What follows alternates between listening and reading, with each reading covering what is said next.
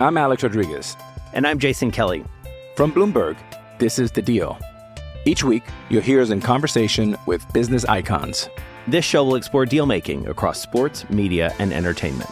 That is a harsh lesson in business. Sports is not as simple as bringing a bunch of big names together. I didn't want to do another stomp you out speech. It opened up so many more doors. The show is called The Deal. Listen to The Deal. Listen to The Deal on Spotify. This is the Blood Red podcast from the Liverpool Echo, giving you the inside track on all the big talking points from Anfield. Hello, Happy New Year, and welcome to the latest Blood Red podcast from the Liverpool Echo. I'm Joe Rimmer, and I'm joined by three of my colleagues today, but I'm going to think of them as something as a support group today after yesterday's result. We'll start with you, Theo. Theo Squires, how are you? Happy New Year. Yes, my first day back on after Christmas and New Year today. I was hoping it'd be a bit more positive, so sure enough, Liverpool go and put in that performance against Brentford. But other than that, all things good considered. Yeah, and Sean Bradbury, how are you? Yeah, not bad. Really enjoyed the late Christmas gift from Wout against Leicester. But yeah, crashing back down to earth after last night. Yeah. And last but not Lynch, which doesn't really work, but I quite like the sound of that in my head. David Lynch, how are you? Yeah, you're right. It doesn't work. No, another poor start to 2023 for us all. Oh, I should have said that to Sean. Just it around. Yeah. How are you anyway? Yeah, would be better if Liverpool were playing any better, but yeah, can't complain too much. Cool. Well, I'll stick with you, Dave. Where to start yesterday? I've got a laundry list of things to go through, but I mean, was that the most difficult one of the season yet? Would you say? I would say no, purely because I think the defeats at the start of the season were probably much harder to take, in that they were slightly more unexpected when you're coming off the back of a season where you nearly win the quadruple. The thing is with the Brentford one, probably not that difficult, because I think everyone could see it coming. Even in recent wins, Liverpool been very lucky, not played very well. Turned a lot of the games into sort of basketball games. And I tweeted after the Villa game actually. I often use this podcast as a way to, go against my detractors online. And I remember tweeting after the Villa game saying that, if Liverpool keep playing like that, they're going to pay for it. And I didn't think, and that Darwin Núñez's momentum had sort of been torpedoed by the break. And I think in every game since, I'd like to think that has been proven true. And I think, I think yesterday was again a little microcosm of that. You have chances missed up top, lack of control in midfield, and then finally this time the performance got the result it deserved, really. And Liverpool have been getting away with it since the restart, and no real sign of improvement, which is just extremely worrying, but not as I say, not as surprising as maybe earlier season defeats, because it's been like this for much of the campaign, really. Well, Theo, going to you, because I think this question is perfect for you, really. Dave mentioned there that it sort of felt like it was coming yesterday.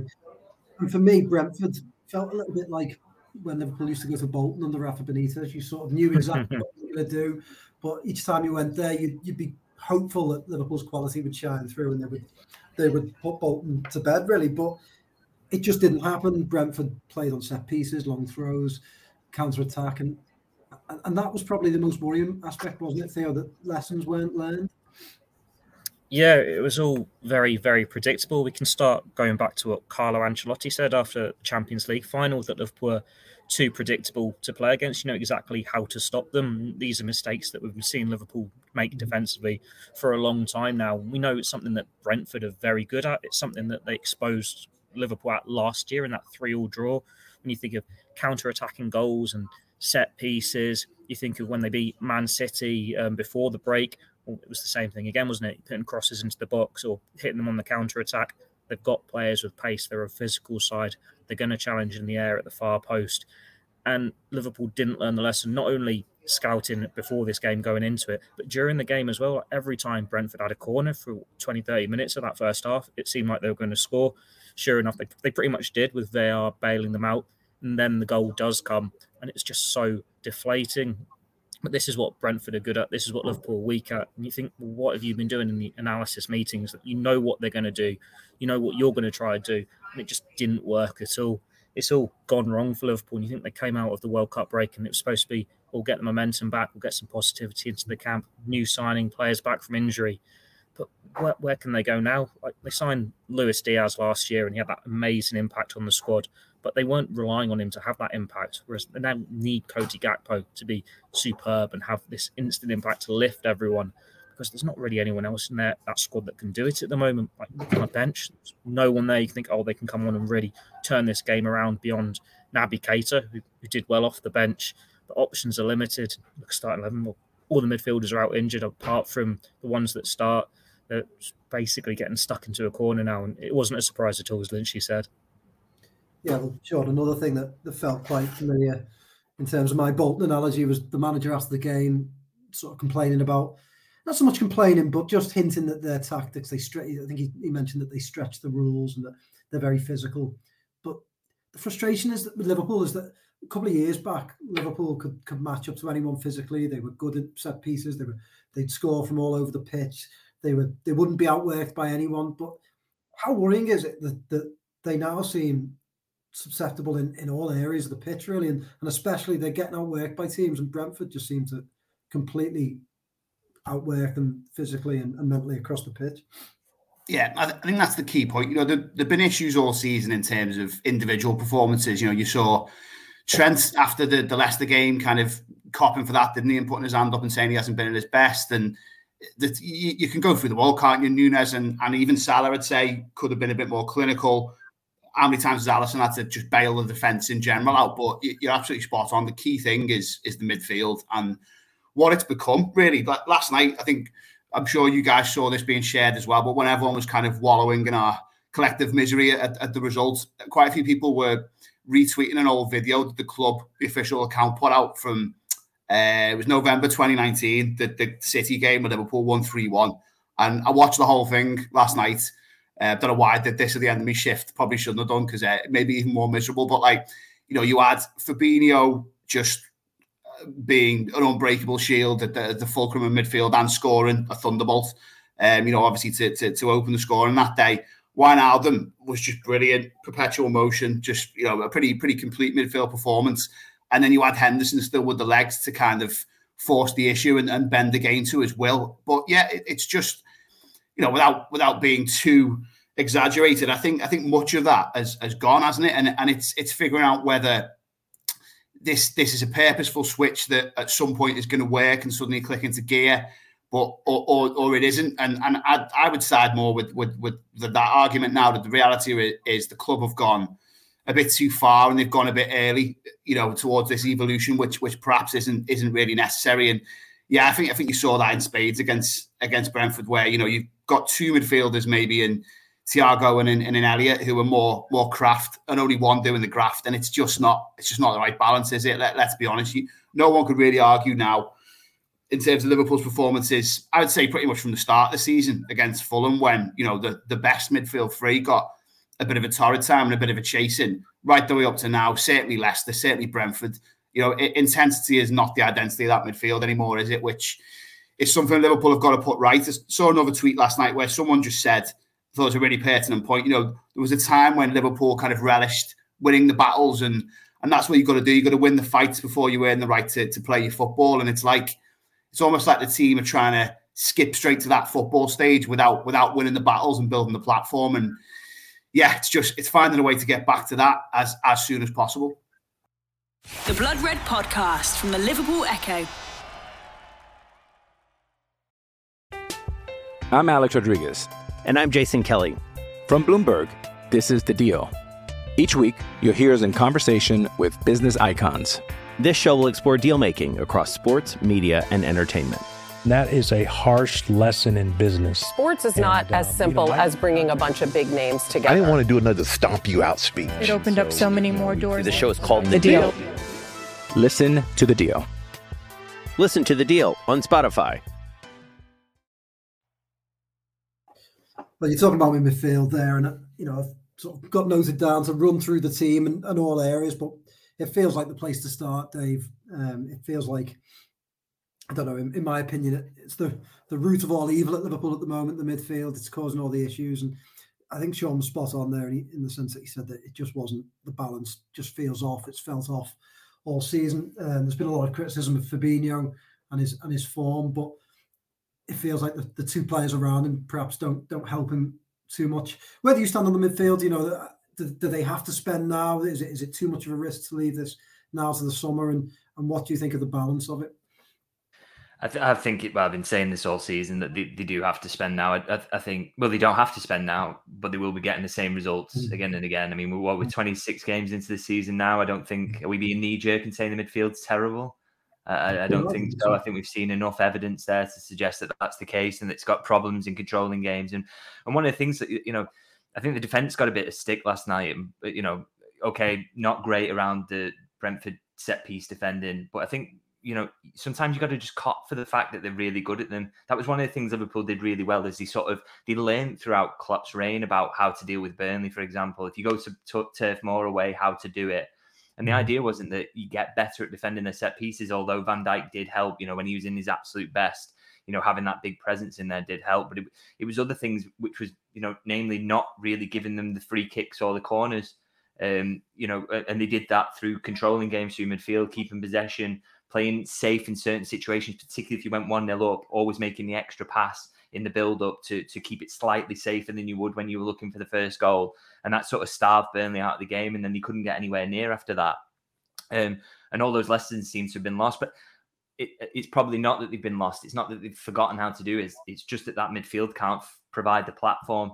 And we've seen now, how many sort of team meetings must they have had, how many chats and analysis meetings about how they deal with this and how they get better in midfield. We just know now that it's a physical issue that can't be corrected. And I think it was exacerbated by the fact that there's, tight turnaround between these games over the festive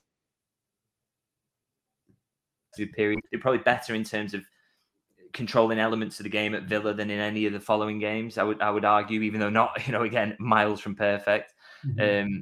But, I think it's just a long-standing issue that won't be corrected by having to talk about it, or Jurgen Klopp saying something in the press or saying something to his players. The legs just aren't there. These players are short of the physicality needed now because, a certain collection of them have possibly gone slightly over the hill together. Still incredibly useful, but not in their absolute pomp anymore. You've got players like Harvey Elliott coming in, who I think is a massive talent, but he's a teenager being asked to fix serious issues and asked to play in a way that doesn't really suit him at all at this stage of his career. So just, one player wouldn't solve all this, but one top-class central midfielder with the physical capabilities and the quality level to play for Liverpool would, it would step things up slightly. It wouldn't turn Liverpool back into title contenders winning every game, but in terms of the top four would be a huge help, because I personally don't think they're going to get there unless they do it.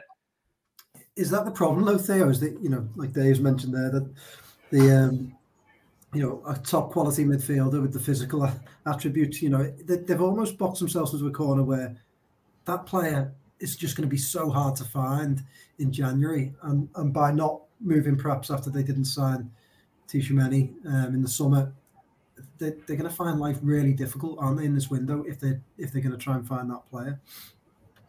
Yeah, they are. It's like they're falling asleep at the wheel, thinking, we've got the numbers, we can get it done, we can get through, and then work to get this deal done when the time was right, that they had enough quality there.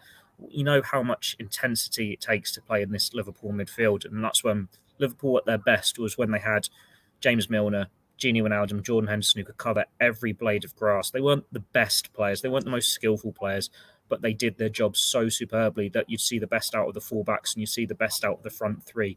That energy there, that's gone now. That identity is gone. So you're left with the back four being isolated, defending on their own. And you're left with the front three isolated, no relationship there, and the midfield just looking lost in the middle of the park. So you're relying on this big midfielder that can come in and change everything. And Jurgen Klopp's basically said the sort of player he wants in the past when he says he wants this 6'2", 6'4" midfielder who can get on the end of things in one box, score goals. You can just got that eye for a killer pass, but can get back and defend set pieces at the end. He basically described Jude Bellingham when he went through this list of things. Let's be honest there. But you know how much that sort of player is going to cost. Bellingham, if they could get in a position to get him, is going to be a club record fee. And then, even then, you have to be in the Champions League to get that sort of player. It's not a transfer that is going to happen in January. If Cody Gakpo was costing you 120 million, that transfer doesn't happen now. If a midfielder of high quality who's on their list was available for 40 million, they bring him in now. They've gone for Gakpo because that's the one they can get done. You just see what the holes are left in midfield. And then you look at the squad anyway. When you think of what they have to register for a Champions League squad or a Premier League squad with the limitations on homegrown rules, it's just a smaller and smaller field of what ticks the boxes and what could be the answer there. And they don't have the funds to compete with a Man City, even in Newcastle now, which is strange when they're the richest club in the world, but they're the ones who are going to be pushing for Champions League. Real Madrid, PSG, they're just falling asleep at the wheel, getting stuck in this hole now. And there's only one way out of it, and that's to spend with money they don't have and hoping that a midfield signing can be the answer. But what players are going to be the solution? If they are in a position where they can sign someone in January who can make a slight difference, you're expecting it to be more like someone like they did with Artemelo, like they've done in the past with Kabak or Ben Davis, where it's a bit of a gamble, a low budget one, hoping that they can offer something a bit more. But it's not going to be someone you can see as the long-term answer there. But then maybe they'll surprise us. Maybe they'll find a way to get a big money deal done. But at the moment, when we're all feeling negative after Brentford and whispers from the club are they're not seeing a midfield signing as likely in this month, it's just going to be a long 5-6 months ahead of Liverpool trying to get a way to get their identity back without the players capable of doing it. I just to come in on that, I sort of resent the idea though as well, and I think Liverpool is slightly pushing this, the idea that it's going to be really difficult for them to get someone in who improves things, because we all know the contracts that are expiring in midfield at the end of the season and that they're going to need more than Jude Bellingham in the summer. Fingers crossed they can get that deal done, and I don't think he's going to be hugely influenced by what's going on at the moment. I still think he possibly see himself as the saviour of that situation, in fact, and that might even appeal to him slightly more. They could come in, but beyond that, Liverpool are going to need another central midfielder. Their options are dwindling in that area anyway, and it's like, we can't think of anyone who could possibly come in for good money. Or you're not telling me that anyone thought that Gini Wijnaldum would come in from Newcastle for the fee that he did when he did, and have the impact in the way he did at Liverpool. If that signing that type of signing not possible anymore? Have Liverpool moved away from analytics being influential enough on the transfer business to even suggest him as a potential signing, or if someone of similar profile, they could see his physical capabilities and see what he could be, rather than maybe what he was in that moment? I just find it incredible, really, that Liverpool are saying it's impossible that they could get anyone in who could make it, is capable of making that sort of impact, because they need to find that player anyway next summer. They have to do it, because Jude Bellingham is not enough to just throw him in with an aging Henderson, aging Fabinho, aging Thiago and just fix everything. He could have a huge impact on this Liverpool midfield, but he's going to need some help in there as well. So Liverpool really just up it. It's not good enough. It was a poor decision not to get a midfielder in the summer. Just try and do something to rectify your mistake now, because it's quite clearly a really bad mistake that's putting the entire season and the project as a whole, because of Champions League money and what that's worth. It's all at jeopardy now. That's what makes the Artemelo signing even stranger looking back, because we know the profile of midfield that we think Liverpool need that will make the difference, that will get that energy back, that work rate back. It is someone like Gini Wijnaldum. Artemelo was just a B-Tech Thiago, and even then you could be really critical and say, as great a player as Thiago is, as he's probably been Liverpool's best player since the restart, is he right for a Liverpool team? He's fine when they're absolutely flying, but when they're in a situation like this, you want them to rediscover their identity and go back to what made them so good 3-4 years ago. But it seems like over years, they've sort of tried to resemble Man City a little bit. They want to be passing the ball more. It's not more just counter-attacking pace on the wings. It's the players that get on the ball and just control games, pass teams to death. And they're not as good at doing it, and they've lost their way a little bit. So it's like, Artemelo, yeah, he could have, if he hadn't got injured, spared a few games for Thiago. But they need the energy there. They need someone who can run and cover legs. And you look at Juventus, for example, they've got so many midfielders that will always be linked with transfers who are one-to-way players. One of them went to Chelsea, and Zakaria. Rabiot's always linked with moves. Weston McKennie's always linked with moves. Well, we've just seen McKennie had a really good World Cup for USA. Against England, that USA midfield was brilliant, covering every blade of grass. So that's the sort of player Liverpool need. I'm not saying he's good enough quality, but if you're looking at Juventus midfielders who are available, why do you not look at a Weston McKennie on loan to be the answer there, who can at least run a bit, speak the language, rather than someone who's not really fitting in as a lesser version of a player who's not quite clicking in the same way either. It's just strange. They've tried to become something that they're not, and then forgotten what they were in the first place that made them so good in the first place. John, is it also strange that Jurgen Klopp's the manager. I think it's fair to say has always been very good at adapting his tactics to the players he's got available and allowing Liverpool to evolve in that way. But he persists with a very, very high line. And we know for that to work that there needs to be pressure from midfield further up the pitch. There doesn't seem to be that at the moment with Elliott and Thiago supporting Fabinho. And if there is, they also don't have the physical capabilities to support him at the other end. Is it, Jurgen Klopp said, didn't he, after they signed Gakpo, that he found it strange that they sign a player and people immediately ask who's next. But then by the same token, 6 months ago, he said the press were right and he was wrong to say that they didn't need a midfielder. So is it, if Klopp can't get the player he wants, is it slightly strange that he's not trying to adapt this team and cut his cloth accordingly in terms of his tactics? I think so. I mean, I think it boils down, though, to, especially if you're Liverpool or you're Man City, there's always a pressure, isn't it, to evolve and find new marginal gains, just find ways that keep other teams and specifically that main rival guessing. And as a result of that, I can kind of understand the impulse that Liverpool have had to, I was going to say take shortcuts, but I almost think it's try and fast forward the evolution of the midfield. But yeah, you're right. Fundamentally, they now have to accept that hasn't really worked. I think last season, the thing that I've been trying to wrestle with over the last kind of 24 hours is, well, they did almost win a quadruple last season. Thiago was, when available, very, very good. And, what is the difference between now and then? Is it, a precipitous drop off in the senior midfielders and that type of thing? But I think we're right to be talking about the midfield, and that's 90% of it. But there are certain other things that come into play as well. I think a midfield that has more of a, as Theo said, more of a Man City makeup, like the slightly more technical players who are looking to be on the ball and possess the ball rather than, press and win it back.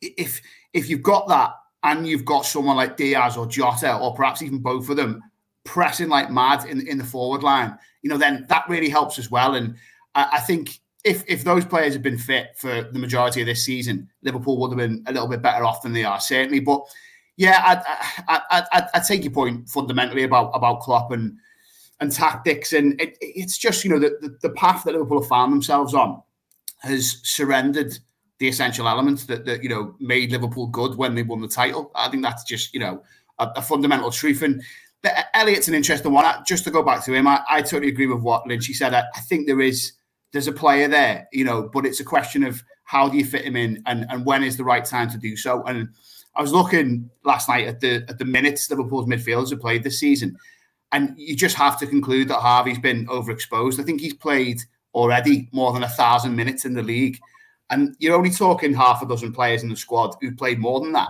So that's an issue, and that, as Lynchy said, comes down to planning and not having enough bodies in the squad who are robust enough to match that or play even more minutes. And yeah, at this point now, I can kind of forgive a midfielder not coming in the summer. I can still see why they might have thought there was potential to get away with it, especially if all the forwards had stayed fit and been able to do what they were doing. Diaz, especially from January onwards last season, was a massive part of just wearing teams down. But, that's not been there, and that's exposed Liverpool. The one hope is that clearly Tchouaméni was a target over the summer. There's these noises now around Matheus Nunes, and Paul Gorst written a piece today about long-standing interest there, and it doesn't sound like he's going to be an option. Well, he literally, if they signed him now, he couldn't play because of being registered for 2 other clubs. But that's the one thing I'm kind of pinning my hopes on, that clearly homework has been done on a variety of midfielders, beyond Bellingham, in the sense of having extra targets as well as him. That's what it looks like from, outside looking in. And we just got to hope that some level of compromise and some kind of deal can be thrashed out this month, because I agree with what the guys have said. I think the season ultimately rests on that now. The Blood Red Podcast from the Liverpool Echo. When you need mealtime inspiration, it's worth shopping Kroger, where you'll find over 30,000 mouth-watering choices that excite your inner foodie. And no matter what tasty choice you make, you'll enjoy our everyday low prices, plus extra ways to save, like digital coupons worth over $600 each week. You can also save up to $1 off per gallon at the pump with fuel points. More savings and more inspiring flavors make shopping Kroger worth it every time. Kroger, fresh for everyone. Fuel restrictions apply. Dave, I mean, there are promising elements to the team. I think it's all doom and gloom today because of the defeat, but there are certain aspects that you can grasp. But isn't the biggest worry for them this season is that if they do miss out on the top four, there is so many different rivals who are sort of, let's say Newcastle get the top four, then FFP wise they could spend a bit more. You could see them staying there, couldn't you? And then you've got Arsenal who look a force, Chelsea never stay away for long, Man United finally look like they've sorted themselves out. Tottenham, okay, they're a bit up and down, but they've certainly got the potential. The biggest worry, isn't it, for Liverpool, is that they miss out now, that getting back in could be hugely tough, couldn't it? Yeah, but I feel I don't want to go down that route. I mean, missing out on the Champions League is typically disastrous for Liverpool because, of the way the club is run and that every penny that goes in, largely goes out in terms of wages and transfer fees. You can, I know there's a conspiracy theory that that's not the case, but you can literally see in the public accounts that is the case. A lot of the money is getting funneled back into wages and transfer fees. So so Liverpool need that money. The one thing I would agree with is Arsenal and Newcastle getting in there would be particularly disastrous. Newcastle have got a load of money anyway, so the sooner they get there, and this season would be a bit of a surprise if they got there. It would be way ahead of schedule, really, you would say. So then getting there early would be a total disaster for Liverpool because they're never going to be able to keep up with that level of spending as they haven't with City. And Arsenal, again, not great news because they have a young core of players who Liverpool would have been amongst the group of clubs who possibly could have picked some of them off. I'm thinking Gabriel Martinelli, Bukayo Saka, all players of interest who probably wouldn't have signed new contracts if Arsenal hadn't hit on this season in the way they have. They look like dead certs to Champions League now, maybe even have a crack at the title. So, yeah, so not good. The thing I would say is that, we always say, if they get out of the Champions League now, they may never get back in. And then all of a sudden teams find ways of doing it. You would have said Arsenal wouldn't have had a chance of getting back in anytime soon up until this season kicked off. And then, now they're suddenly in the running for the Premier League title. So there are ways back in there. But wouldn't you say that it's taken Arsenal years to get back in? And it took Liverpool years to get back in when they dropped out. And it took Tottenham years to get back in. Don't you think that, the issue is that they could go back to another 3 or 4, 5, 6 year plan? I mean, I know that's extreme, but you have seen it happen to teams. Possibly, but I don't think Liverpool are in that bad shape. I think one particular area of the team has been neglected to the point that it's collapsed and it's affecting both the defense and the attack at the moment. Whereas I think Liverpool, they've still got Jurgen Klopp in charge. They've still got some young players who are, a real chance of making him, look at the ages of Trent and Robertson, for example, Ibrahim Konate, Alisson's still in his palm. You sort out that midfield, then in front, Darwin Núñez, I'm sure he's doing a lot of fans' heads in at the moment, but he's still a young player. You can see there's real potential there when he eventually gets going. Luis Diaz, just added Gakpo. There's enough there to say that Liverpool, okay, if they don't manage it this season, we'll be back in top 4 contention next season, definitely. So I don't think they'll be as badly set back as Arsenal and be stuck in a position where they spend years outside the top 4. But it would just be easier if they could put a run together and get there. I think that's the key consideration. I think, it's not a huge risk. Surely there's a midfielder out there that fits the profile, that is of a reasonable-ish fee, that could come in and just add a little bit of physicality in there, a bit of legs, and help out the players that are there. Because, although we're saying they're all terrible at the moment and things aren't working in that position, one player in there might just be able to just nudge Liverpool's midfield, give Fabinho the odd rest. And then, whenever he comes in, he's a little bit sharper. The same for Thiago, the same for Henderson. Can we get one game a week out of that trio at a really high level? And then all of a sudden you start to put a run together. Just someone who can help them do that and just get them form that's good enough to get the Champions League. Because let's remember as well that it's not, Liverpool don't need to suddenly buy someone now or for the remainder of the season who's going to turn them into a 95-point team. They don't need to win 12 on the bounce from here. You win 5 on the bounce and all of a sudden you're in charge of the top 4 race. That's all, they really need to do is in chunks is do that. So it's just someone who can get them in that position and, and hopefully they can do that. And then we don't have to consider whether there's a long-term decline in place and whether they're going to be locked out the top 4 for 5 or 6 years. This is one where it feels like I was going to say, it feels like a missed opportunity because we're so worked up on what's wrong with Liverpool. But if they were a bit better, you're thinking, well, this is a great year to win a title. Like Liverpool in recent years, they've missed out by a single point to Man City when they've been the best Liverpool side we've ever seen. You've been waiting for Everton to go and do you a favour and take points off Man City. And it's typical that the one year that they go and do it at the Etihad is the year where it's no bearing on Liverpool whatsoever. But you look at the league table, Newcastle third, that looks really great, having a good season, but they've drawn so many games. Their squad isn't as good as their position suggests. Like they've still got some players there, like Chris Wood, who he's got no right to be playing Champions League football next year. And they've got a few players like this who they're going to outgrow pretty quickly if they get into Champions League this season and then go and spend big. And they'll stay there, you'd imagine, because they've got the money. It's not like the year Leicester won, where they're going to drop straight back down because their best players will just be picked off. You look at Chelsea, well, they're dropping like a rock. It's taken so long to adapt to life under Potter, but they've got so much money now back in as well. Like, aren't they just going to go and spend, 120, 130, whatever ridiculous fee it is on Enzo Fernandez, according to the reports at the moment? Tottenham, you're competing with them. Manchester United, these other sides that are in transition. But if Liverpool got their act together, top four had already been sewn up and they'd be competing with Man City. But then this is a year where Man City have already lost 2 games, drawn the 3 and miles off the pace at the top of the table. It's making the season look better for Arsenal's and Newcastle's. It's only Liverpool had their act together. It's one where it is a big missed opportunity because they've fallen asleep at the wheel, because they've not got the midfielder in. Now you're hoping that you're not falling behind and other teams are taking advantage of it. But because all these other teams haven't got it quite right either, it could mean you get transfer window in the summer, you are in that stronger position. As Lynchy said, it's not the be-all and the end-all going to be the end of Liverpool as a force, but they have to get it right in the transfer market so they don't fall too far behind, because as much as it's a missed opportunity for Liverpool at the moment, Arsenal and Newcastle are grabbing it with both hands. Isn't that the worry though, Sean? I mean, Theo and Dave have just both touched on it there, is that Liverpool have to get it right because their business model and the way they're set up, a bit like Arsenal who finally got it right, but it's taken them years to do it. They have to get it right every time they go for a transfer. And perhaps that explains why they're a little bit careful in the way that they do things, or very careful in the way that they do things. But, Liverpool, you have to go in the summer and they can't get those signings wrong. Whereas Newcastle, Chelsea, Man City, we've seen before, can buy players and get it wrong and just go again.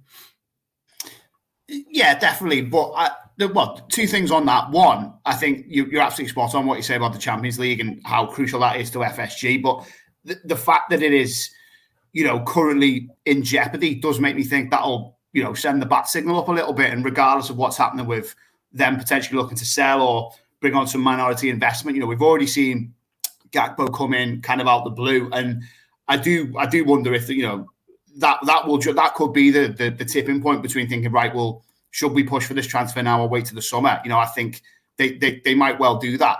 And yeah, just, in terms of the other sides around in the league at the moment, it's like Arsenal, like you were saying, I think it's that they've got that fearlessness and youthful vigour, haven't they, at the moment, that they're not going anywhere in the top 4. You've obviously got Man City, who are going to be there at the end of the season. Newcastle, you kind of wonder, is this the point where they start to wobble? But no European football is going to be a real big help for them. But I think Liverpool, regardless of where they finish at the end of this season, start next season still in the hunt for that. And that goes back to what Lynchy was saying, where 2 of the main 3 departments, obviously we're not concerned about the goalkeeper. Liverpool have got one of the best in the world and he's not going anywhere. But they've managed to recruit ahead of time in terms of the attack. In the attack now, I know we briefly mentioned Núñez already. There's potentially some concerns there. But if Firmino was to stick around and sign a new deal, you've got like 5, if not 6, excellent options. And, it's totally strong. There's nothing wrong with that. Getting Konate in as a defender, when they did get him, was massive. He's going to be one of the best in the world if he isn't already there, which just, it does make the midfield recruitment seem even more strange in the sense of ahead and behind of the midfield. They got players in, before other ones had even left in some cases, which does raise that question. But comes back to what Dave said. I think it literally is 2 or 3 upgrades or fresh faces in midfield. And okay, Bellingham, there is always that worry, isn't there? If there isn't Champions League football, does his head get turned and does he go, all right, then Madrid it is? that is there, but there's still so much about the club and the league that's a massive draw. The manager, himself, and I think the players that you would be looking to get around Bellingham, the extra one or two midfielders who come in to replace all of the other ones who'd leave, your Milners, Oxlade-Chamberlains, perhaps Keita.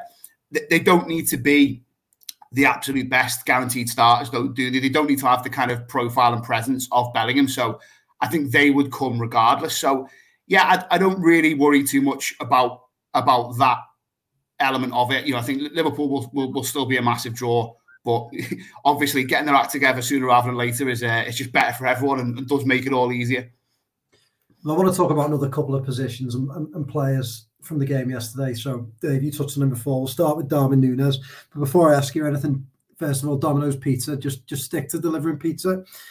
All this banter, all these social media accounts who are desperate to try and make people laugh just does my head. And stick to pizza, tweet about pepperoni and margarita, and we don't want to hear your silly jokes about Darwin Núñez. Same with Specsavers. They have milked that joke to the absolute maximum now. No one cares anymore. Think of a new joke and stick to glasses. But yeah, other than that, Dave, Darwin Núñez, he is extremely frustrating. This is a player who sort of is on the cusp of being one of the best forwards in the Premier League, but whether it's the offside flag or a guy on the line or just him missing absolute sitters. It's hard, isn't it? But it's hard to sit here and try and analyse what's going wrong with him because he's so close to getting it right that it's bizarre, isn't it? I don't think I've ever seen a worse tale of bad luck for a striker.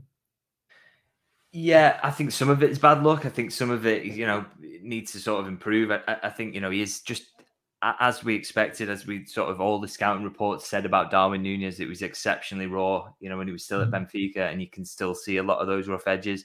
It was, it was really sort of buoyed really before the World Cup break, because I think he sort of seemed like he was chipping a lot of those edges off, and he looked really like a rounded player, looked like a real threat.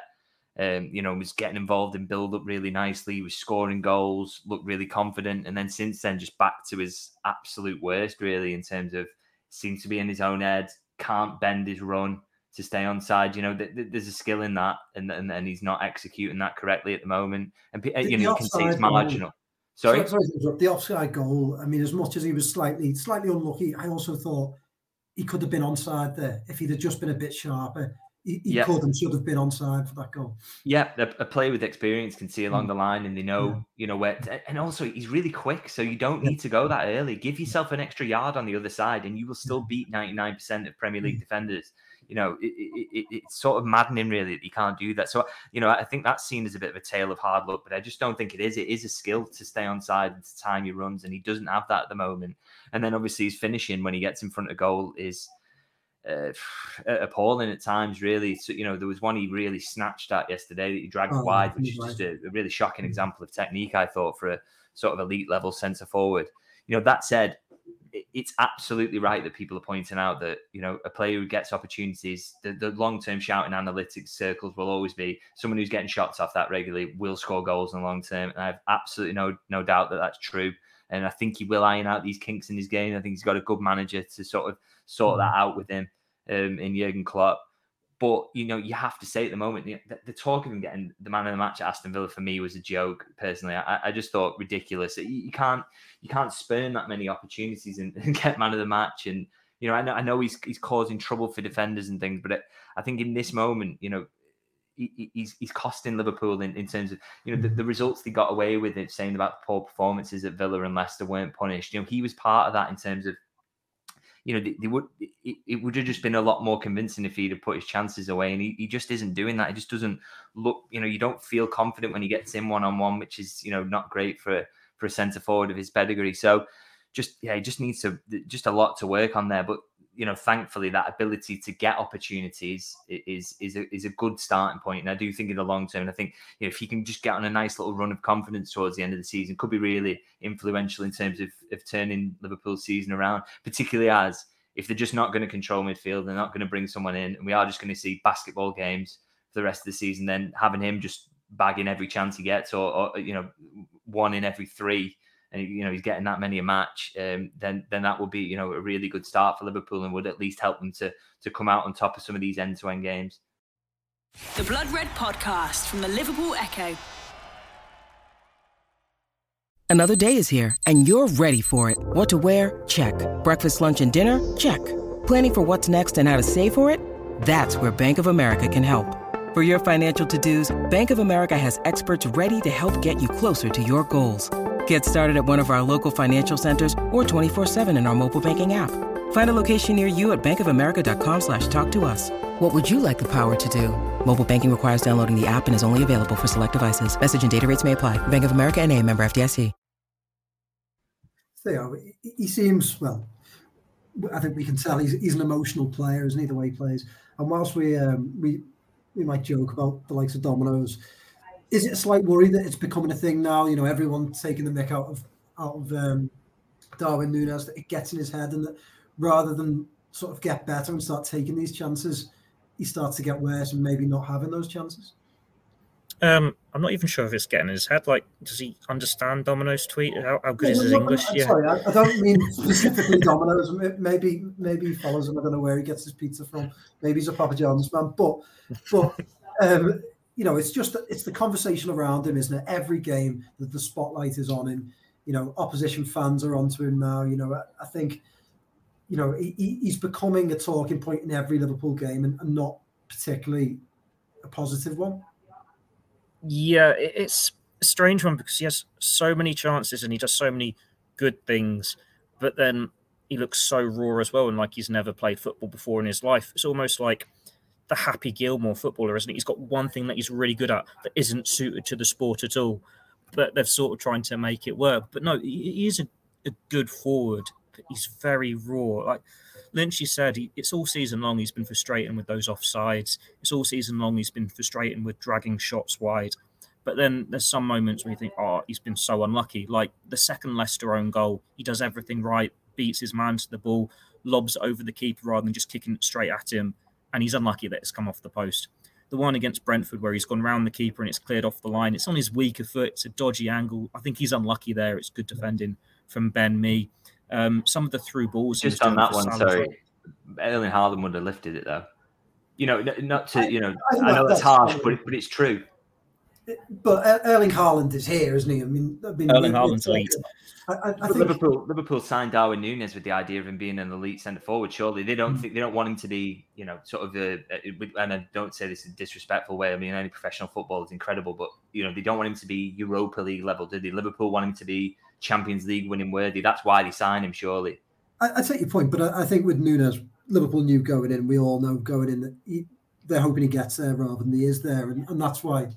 I didn't blame him that much for that one. I think, you know, asking him to lift that is maybe asking a bit much. And I think sometimes you have to praise the defending, don't you? But the one you pointed out before, the one on the right-hand side of the box, and you've talked about as well, Theo, I mean, we've seen him do it so many times, haven't we, where he's just... He did like 3 against Man City, didn't he? Basically, that exact same finish. And the Aston Villa was probably the most frustrating one for his misses, where he's like 1-on-1 and just kicking it straight at the keeper. Yeah. I've said it on these podcasts before. It doesn't matter how good a goal he scores in a game. You go away remembering the misses. And that story, it's still the case now, isn't it? We're remembering the misses, but he's not got the goals there. But surely it turns at some point. Like, he has got these relationships building with his teams. He is working hard. And you know how much it means to him when he does score a goal. It's just... something needs to go in. He needs to get a bit of luck. I'm sure it's almost similar to your beloved favourite Emil Heskey when he got a few goals. It worked out for Emil in the end. When he scored one, he'd go on a run, wouldn't he? He scored 6 or 7 in a row, but when he went on a drought, it was awful. But what you can take from the positive is Darwin Núñez's, I think, first season at Benfica was similar to the extent that he wasn't scoring 20, 30 goals. He was missing chances. He took time to find his feet, and then it all just clicked in that second season. It takes a little bit of time to adjust, and you're hoping that happens here at Liverpool. But then, if he had come into a Liverpool side that wasn't in transition, where you had Jordan Henderson, Gini Wijnaldum, Fabinho, 2-3 years younger in a settled midfield, Virgil van Dijk at the peak of his powers, Trent playing at the top of his game, and everything just working, he's scoring more goals, isn't he? It's a lot more settled. So it's just one thing's falling apart and everything's against you.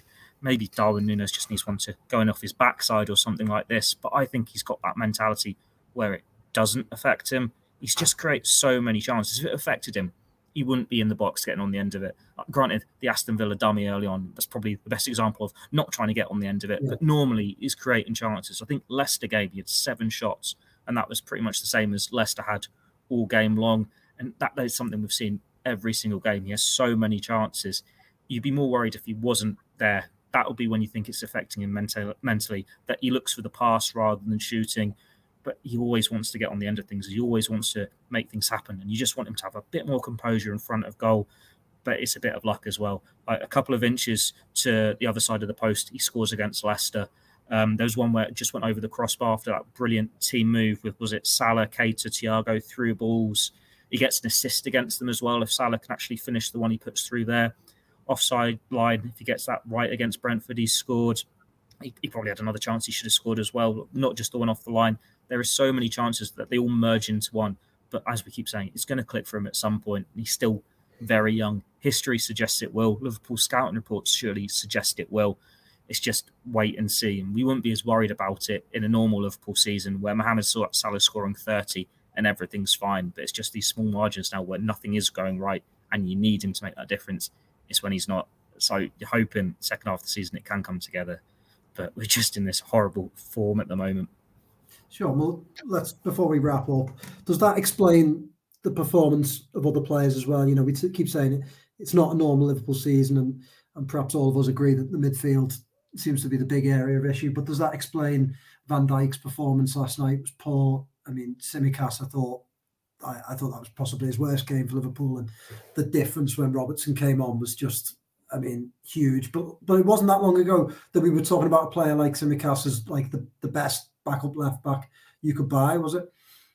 Oh yeah, I think that 90% of the issues stem from the midfield, don't they? I mean, you know, we as we said on this pod, when Liverpool's midfield under Klopp was at its zenith, that was like the eye of the hurricane, wasn't it? Really, but then you see a game like Brentford, or you know, like I said before, going back to Fulham at the start of the season, there's countless examples of where players are just bullying and breezing past what was once the strongest part of the side, you know, really, in a physical sense, and just, you know, beyond that. Yeah, I would totally argue that the likes of Van Dijk are being exposed to a bigger degree than they have before. But what I would say is, you know, to varying degrees, they've all held their hands up.